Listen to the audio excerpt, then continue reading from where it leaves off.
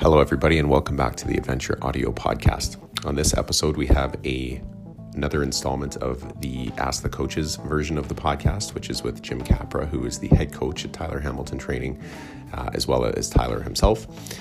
We had a couple of great listener questions that we were able to get into in this episode, and we really enjoyed doing them. So from Jim, Tyler, and myself, please, if you've been listening to the podcast, if you like listening to Tyler and Jim from a training perspective and you've got something that you'd like to know about either within your own training program or perhaps an event that you're gearing up towards, please reach out to us at adventureaudiopodcast@gmail.com.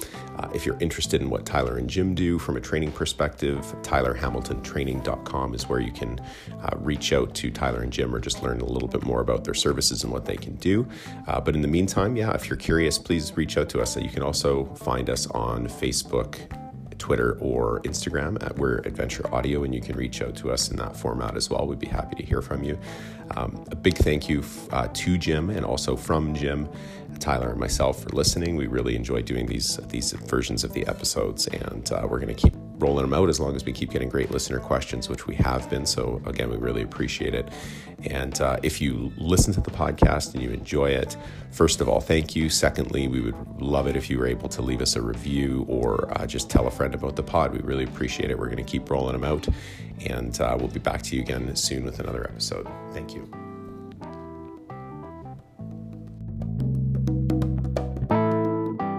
Recording, but before we get started, it feels almost inappropriate to not at least talk about the coronavirus or COVID-19. It's a weird time. Like, what's it like around where you guys are? Where I am, it's kind of one of the early hotbeds of like a lot of breakouts here around Seattle. It's everywhere, right now. And Ty and I were speaking a little bit ago over the phone just a few minutes ago, and for a lot of people like who are our age or athletes or whatnot are like, well, I'm not afraid of coronavirus, it's probably just going to be like a cold, which is I think true if you're younger and healthy, but we got to think of our friends and family and clients who are either a little older or immunosuppressed. We work with people that have MS, and so there's that population. It's we might come through okay, but you got to think of others right now for sure. So, and definitely there are people also that are young and healthy, but are on medications that are immunosuppressant, right, for various reasons, and they're at risk too. So it's scary. It is. It's escalated really quickly. We've had, we've a lot of companies are freezing travel and just encouraging people to stay home and, use Skype, use Zoom, use Google Meetup, do all that kind of stuff. And I think the United States just did a freeze on travel. So, for context, for anybody who's listening to the pod, today we're recording on March 12th, 2020. People can't travel from the United States to Europe. And there's been a number of European countries that have been frozen out from traveling to the US for like 30 days. The NBA and the NHL have suspended play. Like, it's strange, man. Yeah, it's amazing. It's amazing for sure. Lots of unknowns. Yeah, but to your point, like, we need to protect one another and the people who are more susceptible to what it can do. Because it really does sound like, if you're middle-aged, healthy, and strong, it sounds like more of a nuisance than anything. But it can be obviously really dangerous for people that are older or really little people or people who might have like lung issues and stuff like that, right? Yeah, exactly. So it is what it is. But hopefully this. I'm hopeful. I've heard some doctors say that they're hopeful that it's very much like a regular flu season, and that as we head into spring, that's going to have a bit of an effect on it all on its own. But we'll see. Yeah, hopefully it's more of a seasonal type event, but I think that's still unknown. So Totally. Yeah. Yeah. It's Yeah. wild. Has it affected any travel for you guys? I think it has for Tyler, maybe. Yeah. I've already had a bunch of stuff canceled, so yeah, I expect more to come. So Yeah. I mean, I do think, if you don't have to travel, if you don't have to be in a big group situation, I think you avoid that, and I think the worst is yet to come for sure. So. Unfortunately, I think you're probably right. I was in Toronto's Pearson Airport on Monday, I guess it would have been, and I haven't been in that airport a bunch of times, but I've been in it 5 or 6 times, and it was by far the quietest I've ever seen it. So people are definitely cutting way down on travel. And I saw Sea Otter got canceled too, which is that sucks. That's a big that's flag on the flight calendar. I think cumulative, that's like the biggest cycling event in the U.S. or North America at this point, just because the Sea Otter Classic out in Monterey, California, has so many different events attached to it. Right? There's all kinds of mountain bike and enduro and road events all in one. It's like one big festival, but that's the right thing to do. Yeah, for sure. Yeah, it is, because it's those huge mass gatherings that are the big concern, right? Yeah, exactly. Yeah. So anyways, interesting time. You guys stay safe and keep families safe, and just be sensible. I guess that's all we can do. Yeah, you too, especially while you're traveling this week. Yeah, thank you. I'm gonna get home tomorrow, and then I'm gonna sort of bunker down a little bit. Yeah. So, right. Then that's pretty much it. So, oh boy. So I guess we can kind of get into it. We've got we've accumulated some interesting questions, not that many of them, but some ones that I think might take a little bit more time, and that we can kind of dig into. Everybody, so that Jim probably has a really intelligent and articulate response to our first question. It's because we gave him a heads up on it, because it's sort of in depth. This question actually came from a friend of mine who is an avid cyclist. His name is Brad Muir. He's a friend of mine in Calgary, and he's a listener of the podcast, so we appreciate you listening, Brad. And Brad was wondering, he takes a very methodical approach to his training because he needs to, right? He's got a busy life, he's got kids, and that's some of the stuff that we talk about on the podcast, and I think that that's great. And he wanted to know your guys' take on sort of breaking down training volume from a perspective of training indoors or in the off season. So his question reads as such: training volume concept is pretty simple, similar to weight training, where you increase the weight or reps or even both from week to week. Volume for the week then is weight x reps for a specific exercise, squats, for example, added together. So 3 days of 5 sets, 5 times 200 pounds would give 15,000 pounds of volume. A 5-week build might increase weekly volume to 20,000 pounds, followed by a recovery week of, say, 12 to 15,000 pounds. The next 5-week block would go to 25,000 pounds, etc. Cycling's a little more complex, as the volume metric isn't as obvious. Miles don't work, nor do hours. Intensity does, though, which is the TSS, training stress score, taking into account basically the time spent at that span of effort from zones 1 through 7 or whatever.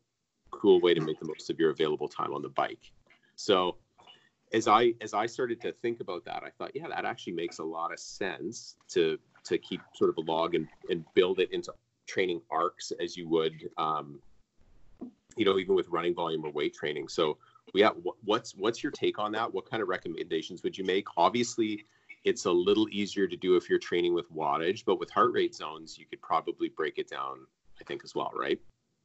Yeah, for sure. Brad, great question, and thanks for tuning into the show and for reaching out, and also said like a true engineer. Yeah, totally right. For sure. I think a lot of what he said is true. However, part of the classical definition in cycling of volume does include time, right? So volume, defined in cycling is frequency times duration, right? So how many times a week you ride for how long? So that's in a nutshell, how we define volume. But I think that there are a lot of nuances, like he had mentioned, that pertain to an individual's zones. He had mentioned TSS, which stands for Training Stress Score.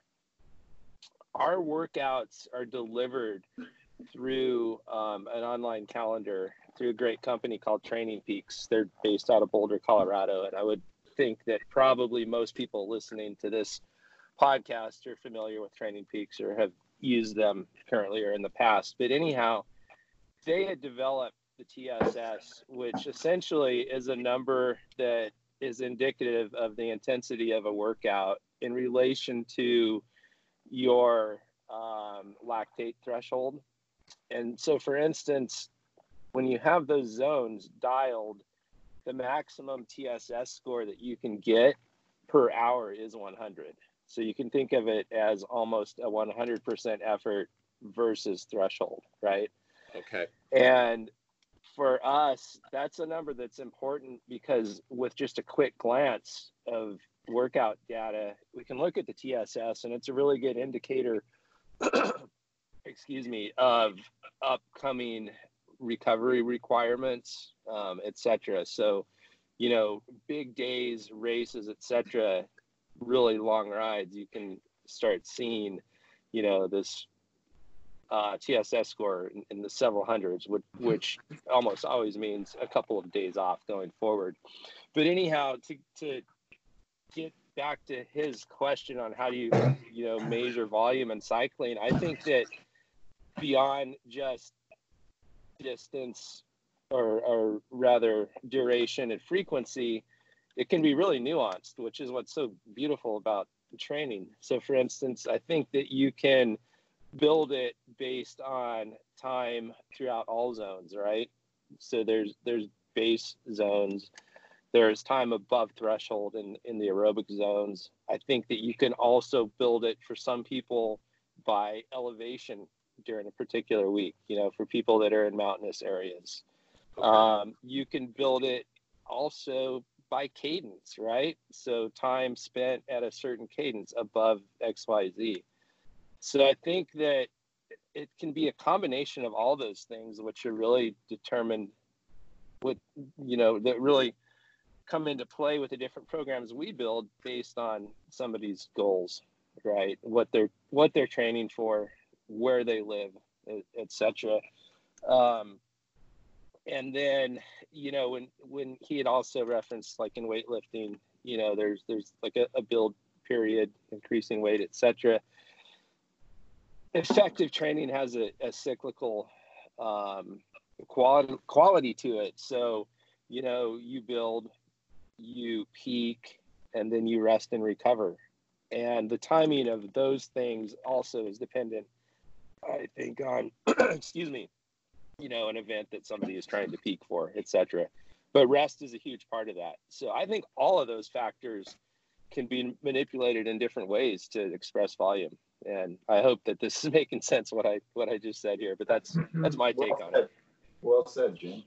It is, yeah. So if like in layman's terms, you could, if you kept track of your heart rate over the period of a 2-hour ride, and for a lot of that, you were just, say, 30 minutes of it, you were just doing easy spinning in zone 1, 2.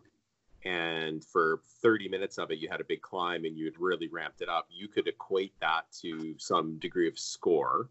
You could do a 2-hour ride the same week and you could have a different score for that 2-hour ride depending on efforts. Exactly, depending on intensity. Yeah, okay. You could also measure just calories burned, you know? Yeah, absolutely. Good point. Yeah. So as long as, and again, like we've talked about before, so if, to simplify things, like if you were using, we're not endorsing any, you know, particular workout app or anything, but almost everybody uses Strava. It does assign you a caloric burn based on your ride, which is a calculation of, I'm sure they've got some sort of algorithm based on your average speed and elevation gain and stuff like that. Yeah, body weight, body size, etc. Yep, yeah, exactly. Yeah. And then you could say, okay, even if that's not exactly how many calories I burnt, you know, based on this time and duration, I burnt it says I burnt this many calories. I do the same ride, I burnt more calories, thus would have a higher score for that ride. Exactly. Yeah. Exactly. Yep. How would Yep. you equate it to wattage, or would you?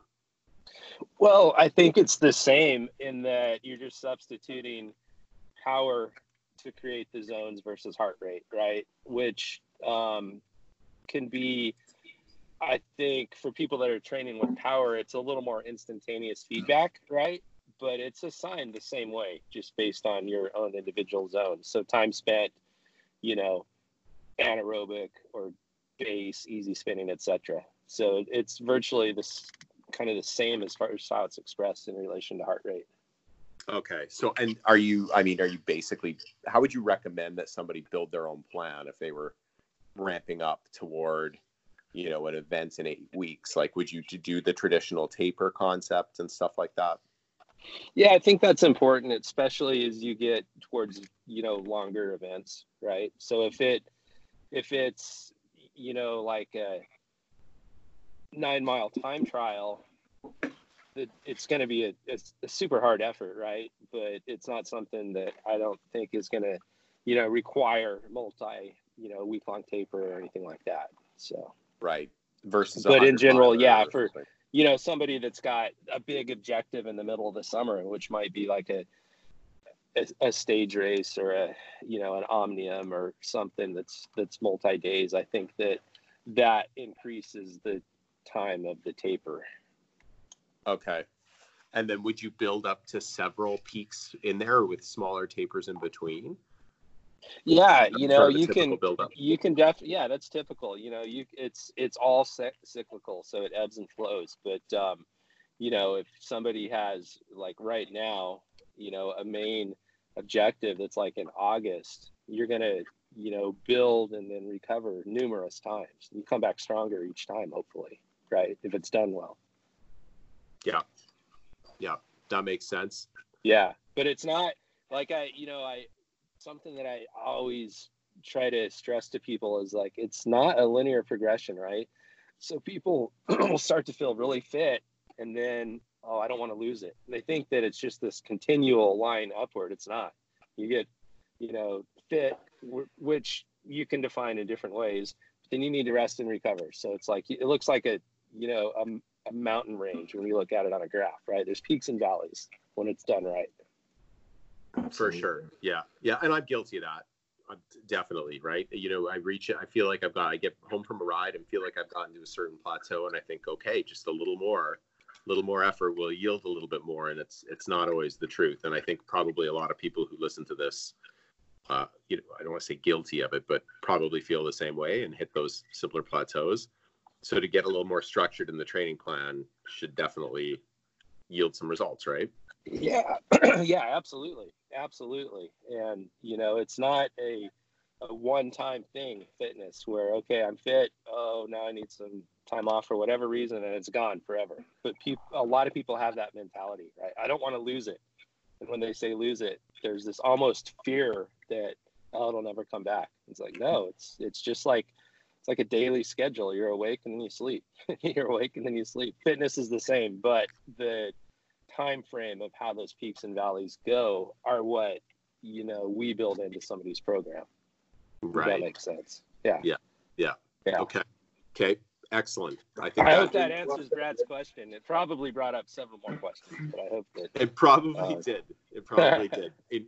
In which case he'll communicate more with us and we can get deeper into the weeds on it. But I think it's great because you know, there's people who listen to this that want you know, more of a general outline, and then there's people who are like, hey, let's, like, what if I really want to get, you know, better here or there, right? And he's definitely on the further end of the spectrum where he's got it pretty dialed, you know, and he's a strong rider and a good athlete. Yeah. I think that's a really good one. Great. I've got anything else on that side before we move on? Oh, I had a question for him. Just, you know, just staying healthy. What are some ways that, you know, all individuals, not just cyclists, can stay healthy? You know, you see it. I do a lot of like charity events, and after a charity event, you see people lounging around in their cycling clothes for hours after the event. And, you know, when I was a pro over in Europe, you know, they drilled it into your head.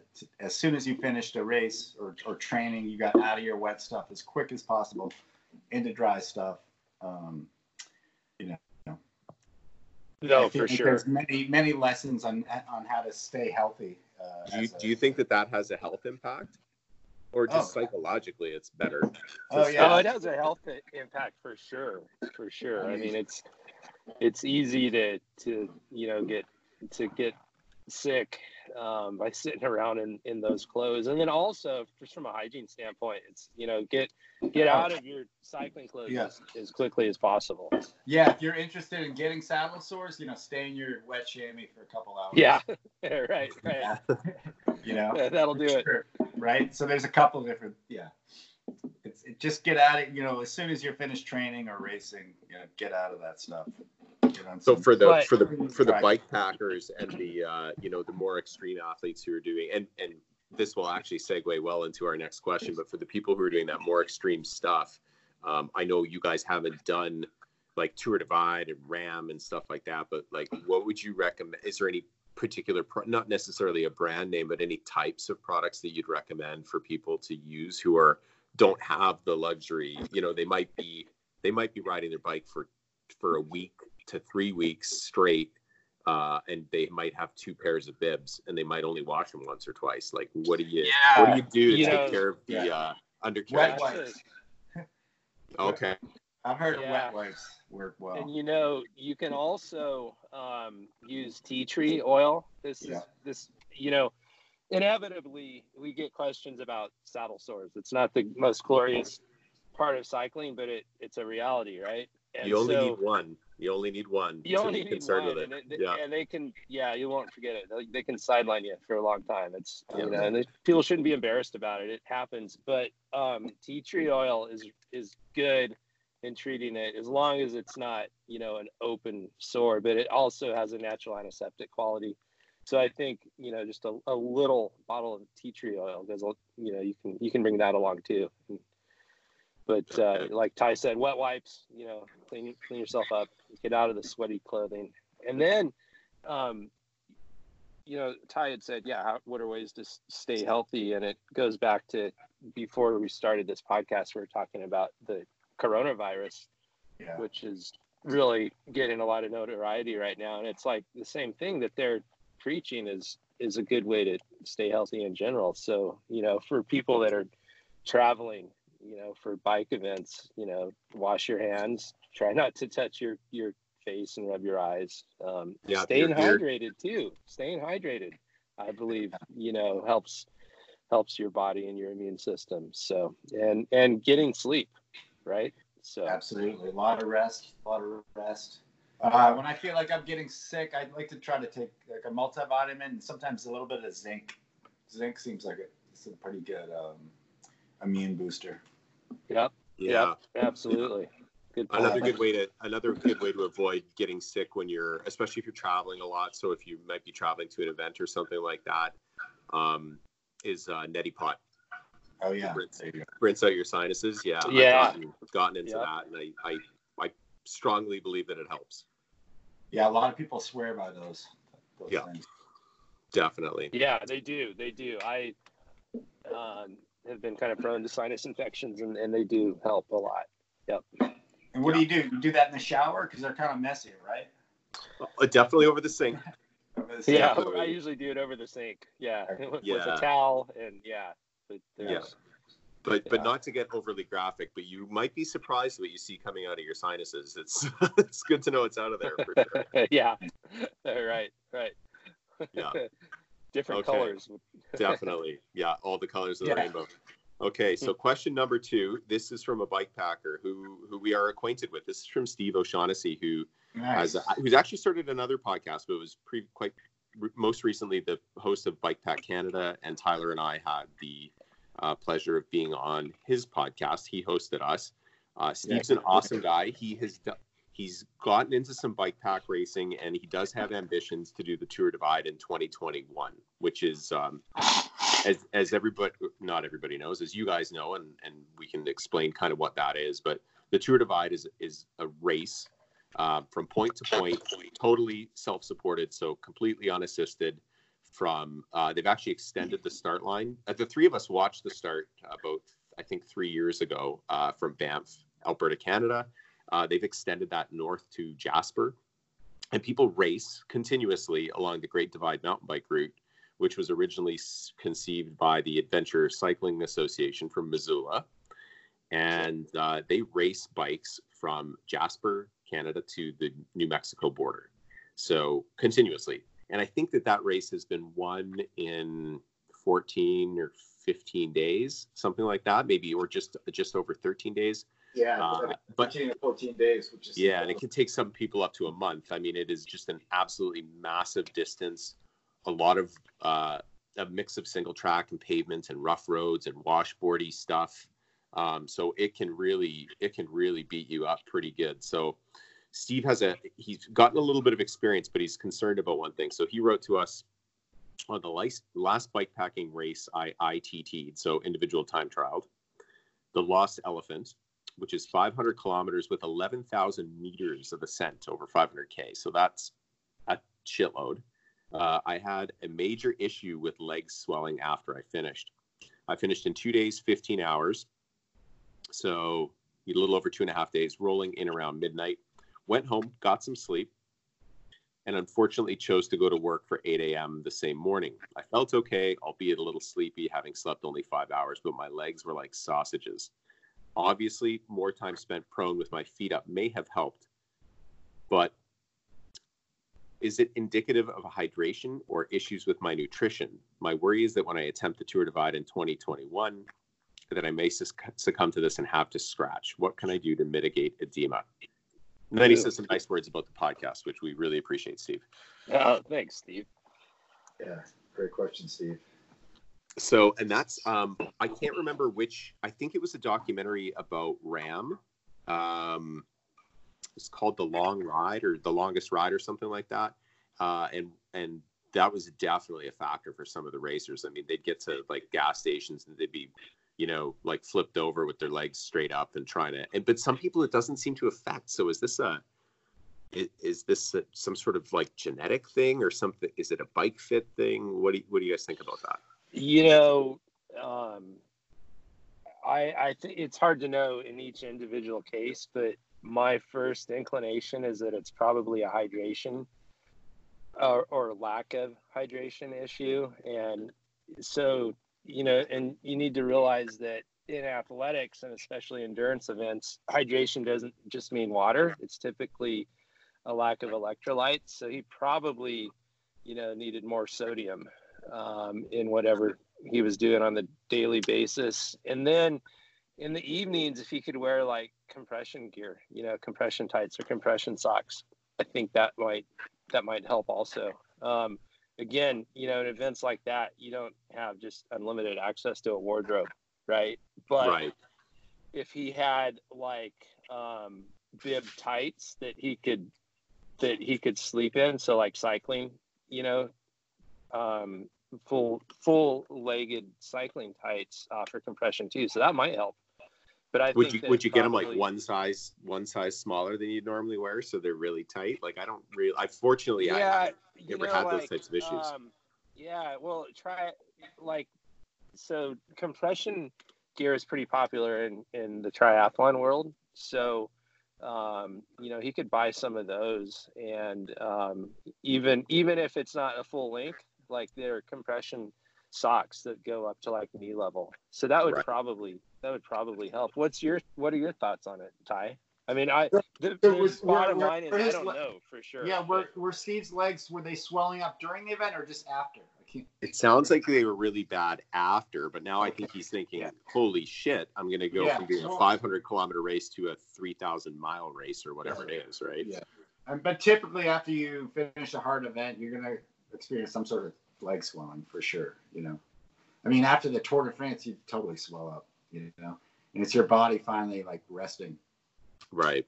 But I mean, you can, I mean, ice baths are good. Like, you can do that. Certainly not during the Tour Divide, but afterwards. But yeah, like Jim said, I think the compression socks or compression tights, that would be helpful. I've always liked, elevating my legs. That's helped me a lot. Or you can do some self massage, all that. And if you're in the race and you're experiencing swollen legs, just spinning like a higher gear, just kind of spinning the swelling out of your legs a little bit. Yeah, or maybe there might be a couple times where if you're at a place where you can grab a motel room and have an ice bath, and it costs you some time, but you finish the race because you take those opportunities. Maybe that's the right way to approach it. Yeah, I mean, if I were to compete in a Tour Divide, I'd certainly bring a couple things of arnica gel. Arnica gel, it's like a homeopathic anti-inflammatory, and you might end up putting that on your legs a few times every day. I would think that would be helpful. That's like topical? Yeah, topical. Yeah. And you can take them orally. I think they have pills for it too, but I've always liked that the most effective way is the topical stuff. So, and that goes also for like sore, if you have a sore knee or sore ankle, sore wrists, all that. It's been proven very effective. Yeah, because that'd be a hard thing to have to scratch for if you've got the fitness and you've rearranged your life to be able to be there, right? Oh yeah, I mean, I brush my teeth with that stuff if it was allowed. It's just really effective. I don't know. I mean, we've Jim and I have told so many people over the years, like, to use that stuff because it works. It really works. How is it spelled? Anytime you have a sore anything, put that stuff on. It's it's great stuff. It's Arnica. Yeah, it's from a plant actually, but arnica gel, and you can get it at most supermarkets or grocery stores in the pharmacy department. It's over the counter. Yeah, it's over the counter. Good stuff. Yeah. Okay. Well, and you know what? He's going to be great. He wants to do this in 2021. I know he's doing shorter races in between. So for Steve or anybody else who's had that same issue, and Steve's smart enough to know this, test out some techniques to try and combat that. Right. In advance. Exactly. Yeah. Good You luck, don't want to Steve. take a bunch of stuff Exciting. that's not effective because packing is critical in those types of events, right? Yeah, but during the event isn't the time to experiment with that stuff, as he knows, right? For sure. Definitely. But I predict Steve will do a great job in 2021. I think he'll be. I think he'll do having a great race, and I can't wait to watch him. The blue. Yeah. I'm gonna be. I will be following his dot. Yeah, for sure. No, that's exciting. Yeah. We'll be following him for sure. Yeah. That's cool. That's really super cool. exciting. Like gravel, I think the Tour races like the Tour Divide are gonna just take off. I think in a few years it's gonna be, I think there's gonna be a lot of records broken in a race like that in the coming years. Yeah. It's cool stuff. Tough I event. do too. Yeah. I do too. So, okay, I've got another question, and this one I wanted to read it out but just go into it because this is something that a lot of cyclists think about, probably runners and certainly triathletes too. We can really geek out on it, and we've been, you guys always have a really measured and sensible approach because there's like body image issues surrounding like weight and stuff like that, but at some point in somebody's competitiveness, they do want to lean out a little bit because at its core, cycling, running, triathlon, these are power to weight ratio sports to some degree. And we had somebody ask about, just for some advice, this is an uncredited one because I didn't get a name on it, but essentially, what's your advice for somebody who's pretty active to just get the last 5 or 10 pounds off that they want to lose? That's it. Honestly, if there's one secret food out there, if you get to pick one food, I'd say apples. Really, eh? Oh yeah, I mean they're great. They're good for you. There's a lot of mass, a lot of fiber.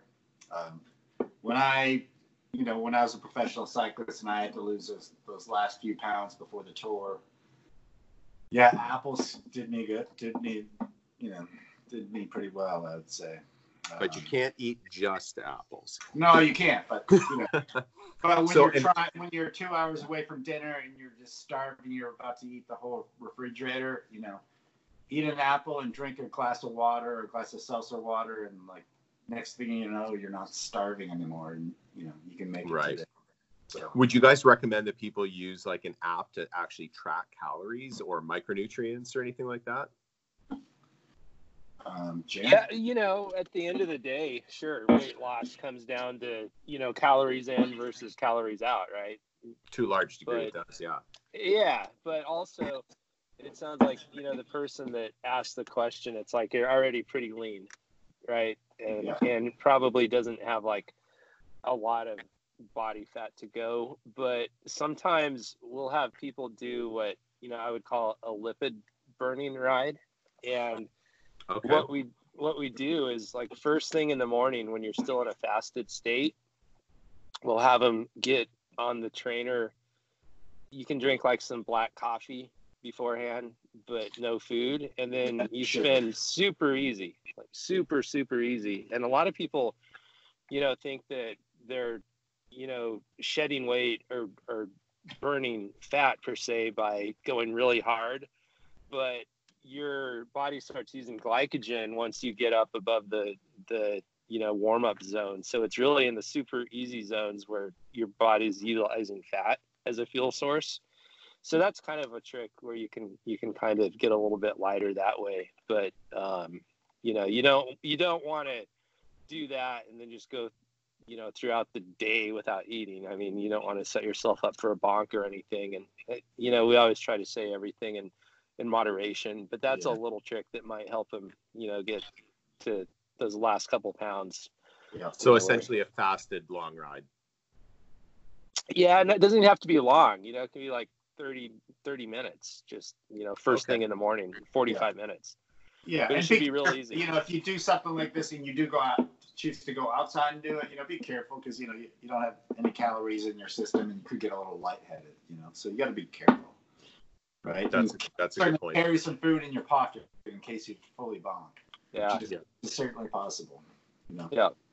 Or at least a $10 bill. Vegetables, lots of, I used to eat just huge salads, lots of nutrients, but not super calorically dense.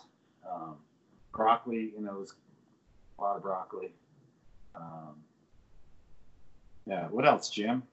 Well, yeah, but I was just going to go back to what Tyler said about apples, and they really are great. And he wasn't, saying just live on apples, but like when you've really got an urge, it's a good thing to reach for. And like you said, they're dense and they're also low on the glycemic index, right? So they don't give you the blood sugar spikes. Right.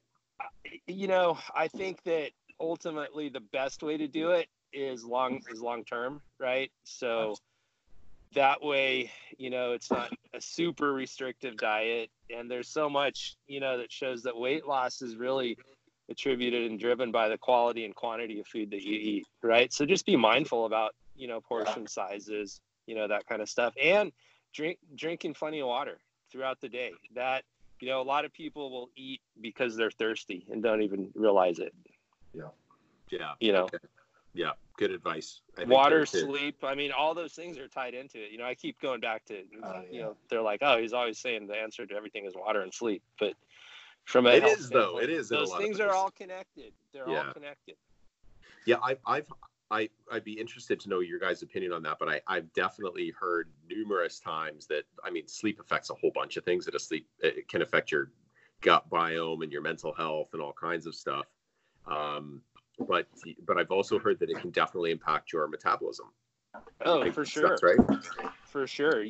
And so many of us, and when I say us, I include myself often, are just sleep deprived, right? And your body, starts running off of stress hormones and your cortisol levels, change, and all of that affects your ability to your metabolism and weight loss. So yeah, it's something that I think is just overlooked by a lot of people. They want,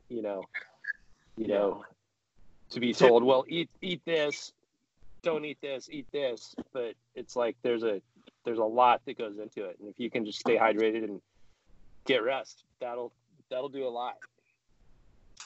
Yeah, I found I make my smartest food choices when I'm well rested, for sure.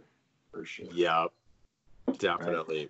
Right. Yeah. Some of my worst decisions are tired or hungover or something like that, right? Like, yeah. Good point. Yeah, absolutely. Yeah. And with that being said, with with the coronavirus being so prevalent today, like get your rest. Like get 8 to 9 hours on every night. If you're not getting it done now, like make it happen. Like it's important. It's super important. It's great advice. Yeah, it is. So, like we all can do a little bit better in that department. Last question for this pod, guys. Karen in Anaheim asked us, what place do you think that weight training should have in your cycling or running program? You want to go first?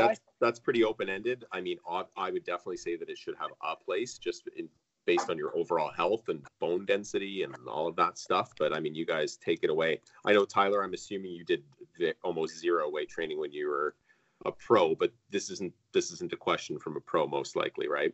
Oh, I did. Yeah, we did weight training when I was a pro. Yep. You did, eh? Okay. But I had not been to a gym in probably 10 years, and I joined a gym this winter. And I felt a significant, not that I ride a lot, I kind of ride maybe once a week if I'm lucky, but I did notice a difference on the bike. Just, after going to the gym and doing some squats and leg presses and stuff like that, core work, I noticed a big difference being out on the bike. You did, and that fat bike, yeah, for sure.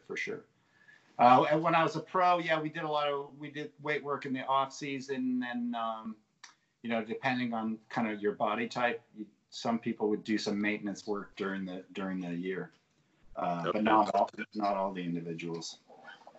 Yeah, what's your take, Jim?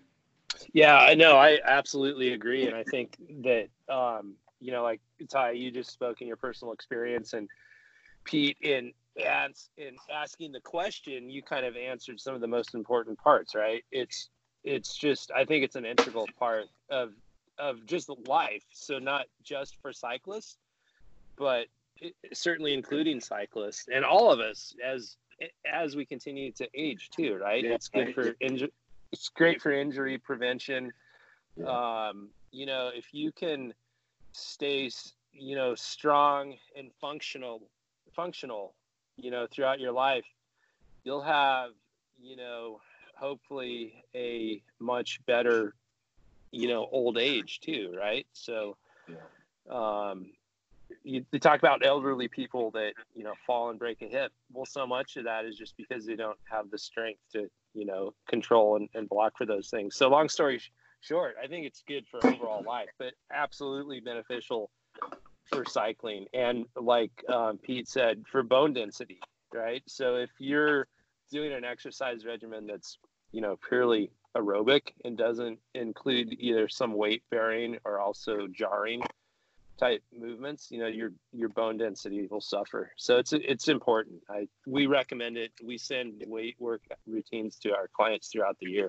You do. Some of them are cycling specific, and some of them are full body, right? And I would throw core work into the same group, right? Super important and beneficial. Yeah, I do a lot of core work just for my own, like the health of my back. It's I'm like a new guy by having dedicated myself to that, but there's no question that as much as I love cycling, I know that you have to augment that with either weight training or running or something weight bearing, right? Because as much as we love that sport, there is a unintended consequence to not having any impact, right? So that's interesting. Yeah, absolutely. And I remember Tyler in the past having told me that, and obviously the level that he was at is not the norm, right? So there aren't many people that are racing the Tour de France where being as light as possible is an advantage. But I remember you saying that you wish that you had maybe a little more upper body strength and were able to stand a little more once in a while. Yeah. I mean, I lost a ton of upper body muscle. Like when you're standing and pulling on the handlebars and stuff, you mean? Yeah. So I never really, during my career, I wasn't one to be super out of the saddle. You know, I mean, my sprint was pretty pathetic, I would say. You know, I won a few sprints over the days, but yeah. But in general, yeah, I was pretty like I'd say bottom heavy. My legs were pretty strong, but my upper body was kind of twig like. But you don't need to worry about that anymore. No. He's still pretty weak. I heard Celine Yeager on the Paceline podcast say that, and Celine's been on our show, and I think she's very much like you guys. She has a very well-rounded view of training and having it fit the rest of your life. And she said that, I thought it was really well put, that you really don't need to do all that much weight training, but you do need to do it. And then she just said, you know, she's like, do like 50 squats in 5 minutes and then tell me that you don't notice that the next day. Like, you will notice it does do something. And I don't know if that's the exact number she said, but it was a great point. Yeah. But even if you don't want to go get a gym membership, even if you don't want to go get a membership, like go get one of those like stretch cords, you know, do some stuff in your basement or your garage. Yeah. You know, so much of the stuff that we'll send clients are, you know, 10 or 15 minute body weight routines. You can do a lot. You can do it right, you know, in your living room. Yep. Or throw some water bottles into a backpack and just do some squats that way. Absolutely. Yeah. Great point. Yeah. You don't need a fancy gym membership. For sure. It's kind of all around us, right? For sure. Yep. Some yoga action would be good too. You know, there's plenty of videos you can pull up online, so you can watch on your phone or your computer. So a ton of free resources. Yeah. Absolutely. Yeah. And Jim, aren't you starting a yoga video? No. I am. Pete is going to be the showcase model, but you're right. I did start that. Yeah. Okay, so everybody can hold their breath for that one. Yeah. No, but there are specific like cycling yoga videos out there. Yeah. Who knows? Maybe we'll get one going someday. Yeah. I think we should. Cycling specific. I didn't even think of that. Yeah. Oh yeah. A bunch of them. Yeah, absolutely. Yep. And that's something that we incorporate as well for all of our clients. Great point. Well, Jim, as always, we love having you on. We're looking forward to having you back. We love doing this version of the podcast. So again, everybody, this was Jim Capra from Tyler Hamilton Training. He's the head coach, very knowledgeable guy. Jim, where can people reach out to you again? Yeah, our website, tylerhamiltontraining.com, has my contact info. So, email, phone, jim@tylerhamiltontraining.com. Okay. And I, look forward to hearing from anybody. But these questions are great. This is super fun. So I'm honored to be on your show and would love to keep it going. This is awesome. It's great. Yeah, we really appreciate to everybody who's been writing in and listening. We really appreciate it. And you can send questions directly to Jim through the website. We'll address them on the podcast, or you can hit us up at adventureaudiopodcast@gmail.com or on our Twitter, Facebook, or Instagram accounts. And that's it. Yeah, awesome. Keep the questions coming, and thank you both, Ty and Pete. Yeah, Jim, thanks a lot. Pete, thank you. Great job Pete, again, Jim. Safe. Thank you. Everybody be safe, and everybody stay healthy and get lots of rest and keep washing your hands.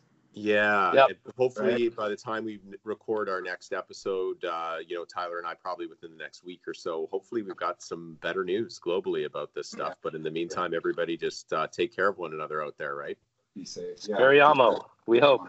Speriamo. Yeah. Totally. All right, you guys, take care. Hey, thanks, guys. Thanks, Take care, guys. Thank you. We'll chat soon. Take care. Bye-bye.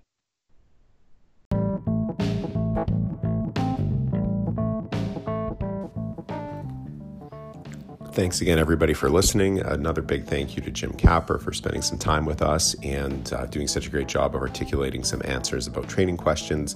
Once again, please reach out to us with those training questions or any other comments that you might have about the podcast at adventureaudiopodcast@gmail.com. Again, Facebook, Instagram, Twitter is where you can find us, as well as Adventure Audio on there. Thank you for listening to the podcast. Thanks to Jim and Ty. Lots of fun recording this episode, and we're going to be recording some more very soon. Strange times in the world right now with this virus. Everything sort of changed this past Thursday, which I think was March 12th, where it went from something that people were certainly keeping an eye on in North America to something that's become much more severe. So a lot of people are home. We hope everybody's taking good care of themselves. We are going to use the opportunity of a little bit more downtime than usual to connect with some people and get some good recordings done. We do most of our recordings remotely anyways. So we're going to try and see if we have this as an opportunity to bank some episodes and hopefully give people some entertainment while they're home from work and just have an unusual amount of downtime. So take care, everybody. We'll be back to you again soon, and thank you for listening.